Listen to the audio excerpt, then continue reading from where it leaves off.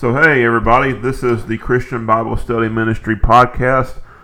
We are here as I'm recording this. It is of course Christmas Eve, and I hope that everybody listening to this, no matter what is going on this holiday season, I personally will admit that the holidays are not a great time of the year for me for personal reasons. Things that have happened over the years, and I know that I'm not the only one. I know people personally who have lost folks recently this year, and so the holidays are a rough time for a lot of people.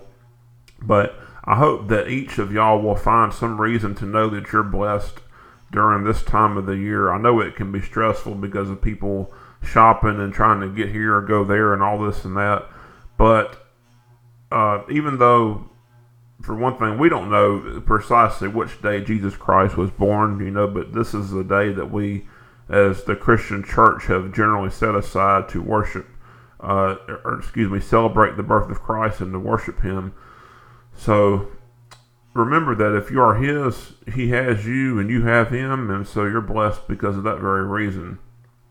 But anyway, there's a topic that came to my mind, I guess about a month or so ago, and I've been trying to research this a little bit, and I felt like I wanted to speak on this idea. It is the idea that Yahweh was originally a pagan god, and this is a subject, or an idea rather, that touches at the very core of the doctrines that we have in Christianity, because obviously if Yahweh was originally a pagan god, then He is not the true God. So we're going to look at this honestly, it's rather briefly, and I don't think it's going to really take too much time to examine this. So we're going to start here. Obviously, since we have the Holy Spirit, the idea that Yahweh is not the supreme one and only being is one very much worthy of, it is one very much worthy of being called into question. And we see from the very beginning in the Bible, in Genesis 1:1, the very first verse in the Bible, it tells us who God is. And, we're going to read this verse here. It says, "In the beginning, God created the heavens and the earth." The name that is used for God here in the original Hebrew is Elohim. It is used to symbolize or declare that He is the majestic ruler over all. He rules over everything. He rules over all His creation. So, Elohim is an appropriate word for God because He is the ruler over all. And it is important for us to understand that the Lord uses our own words to describe Himself to us. Or names rather, Yah, El, and other words that we know and are attached to Jesus Christ are, of course, human words which could well have been used to describe false gods. We've known just by reading the Bible that there is a plethora of false gods, like Chemosh, Ashtaroth, Baal, and others. And, He was known by different names to His people over the centuries. He was known as I Am to Moses, Almighty to Abraham, Isaac, and Jacob, etc. And it's like Adam and Eve knew God. They knew Him by one name. I'm assuming that name was Elohim.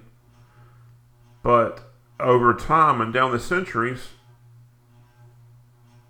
the Lord chose other names to describe His character, to reveal His character to His people.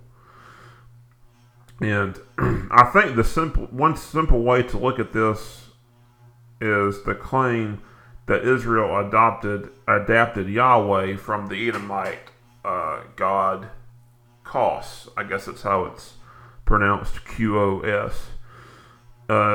we know that Jacob and Esau were brothers. Esau was the ancestor of the Edomites. And so they had a knowledge of the true God because they were both sons of Abraham. Jacob and Esau were both sons of Abraham. And Jacob's descendants wound up in Egypt. They were both sons of Isaac. Isaac was, of course, the son of Abraham. My apologies on that. Jacob's descendants wound up in Egypt for centuries, and they were separated from their kinfolks.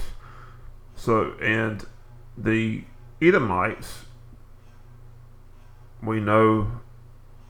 Take a little bit of a break here. We know that Moses fled. When he fled from Egypt, he fled to Midian, and he encountered Jethro, the priest of Midian, which was close to Edom. So it could very well be that Jethro was an Edomite. And it is known that Cos was very similar to Yahweh in a lot of ways.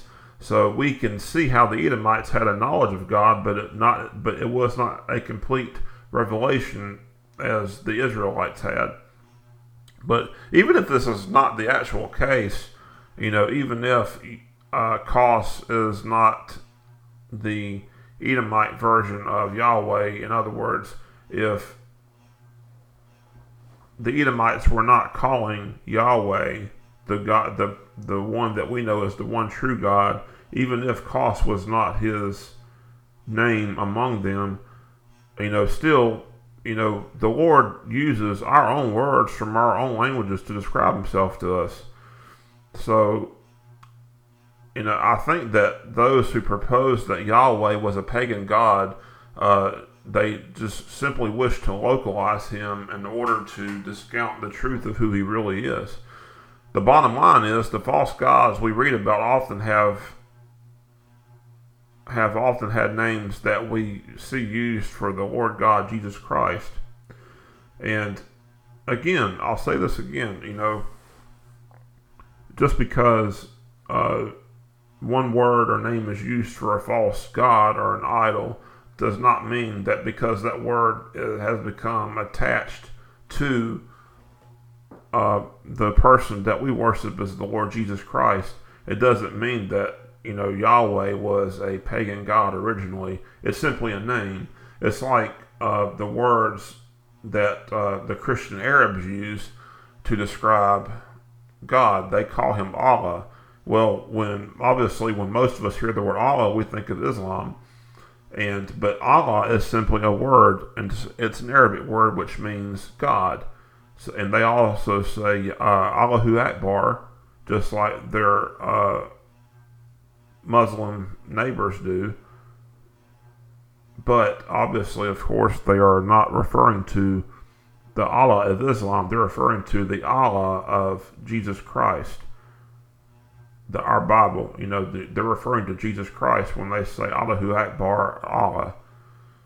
So when you come across this idea, just remember this, you have the Holy Spirit, all right? He has revealed himself to you. He has sealed yourself with his truth and spirit. So that's all you really need to know. But anyway, we're going to close this now. And Lord, I just pray that if there's anybody out there who's doubting your word, if they're yours, if they're doubting your word, then I pray that this will help them in some way to strengthen their belief. And I pray that you would just send your spirit to them in some way to remind them of who you are. And I pray for those who are suffering mentally and emotionally during this time of the year. I've had problems with this. I do every year. I don't like the holidays, honestly, very much. But I know that you are the reason for this season. So I pray that if there's anybody out there listening to this who is not saved, then I pray that they would receive you as Savior today, like right this instant. And, I pray that they would just open their hearts and minds and yield to you. And it's in Jesus Christ's name I ask this. Amen.